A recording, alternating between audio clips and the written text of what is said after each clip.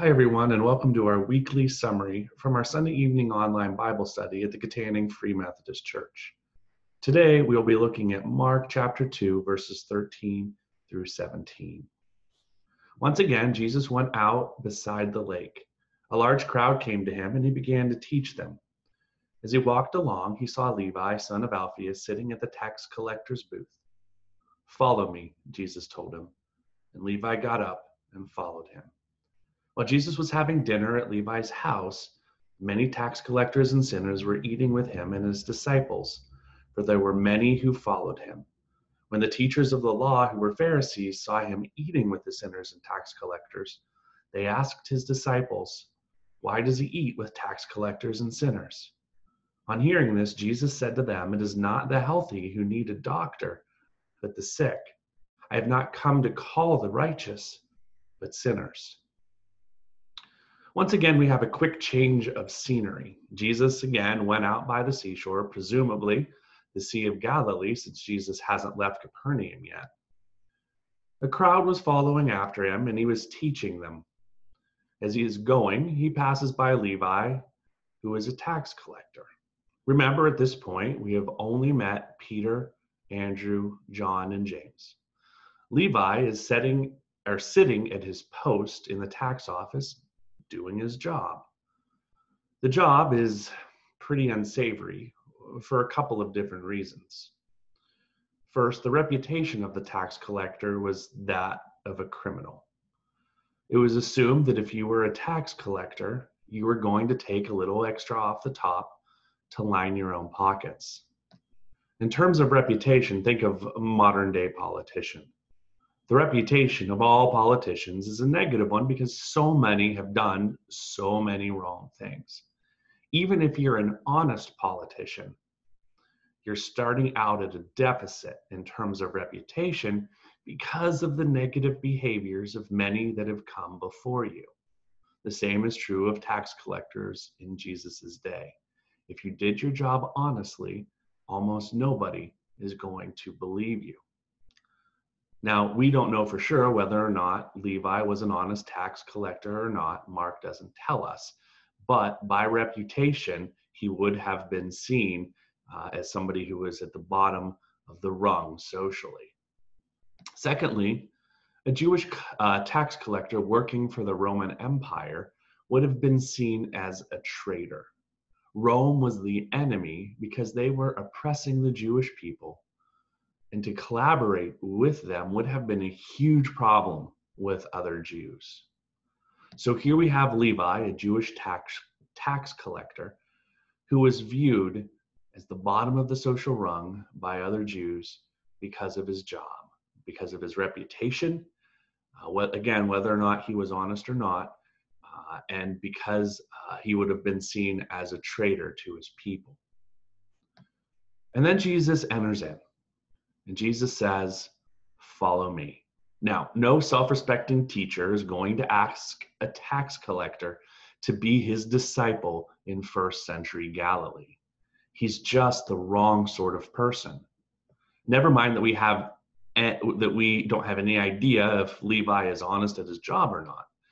Jesus doesn't seem to care about his reputation or his job, and doesn't seem to have a problem associating with others that may have had a bad reputation. Jesus simply extends him an invitation to follow, and Levi responds by following. The scenery changes quickly once again, moving from the shores of the lake to reclining at a table in a home at dinner. Jesus and his disciples are committing a pretty major cultural faux pas by eating with these tax collectors and sinners. At this point, the Pharisees make their entrance.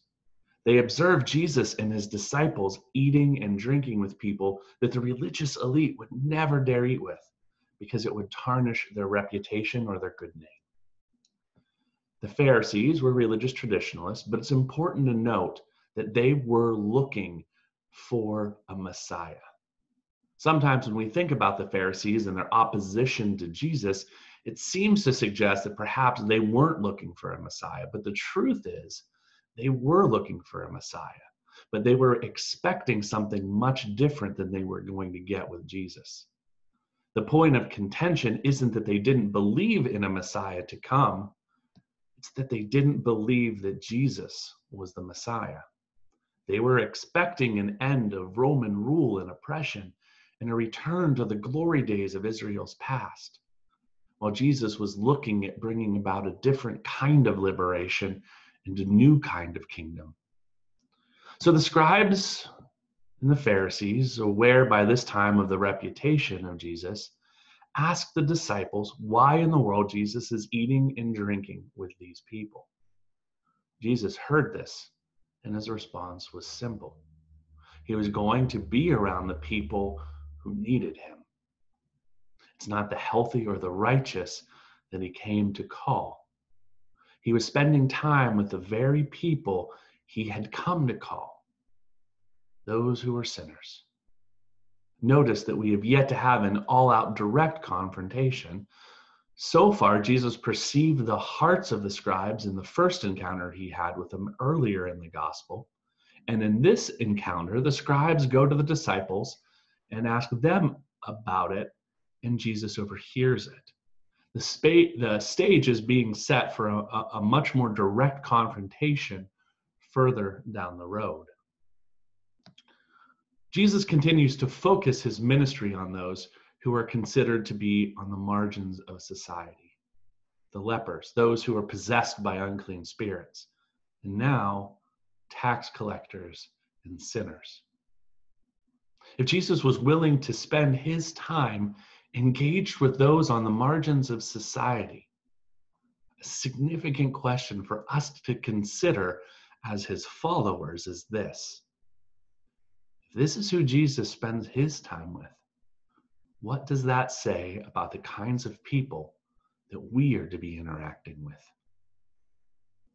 Thanks for spending time with us in the Gospel of Mark today. Until next time, may the grace of the Lord Jesus Christ, the love of God, and the fellowship of the Holy Spirit be with you all. Amen.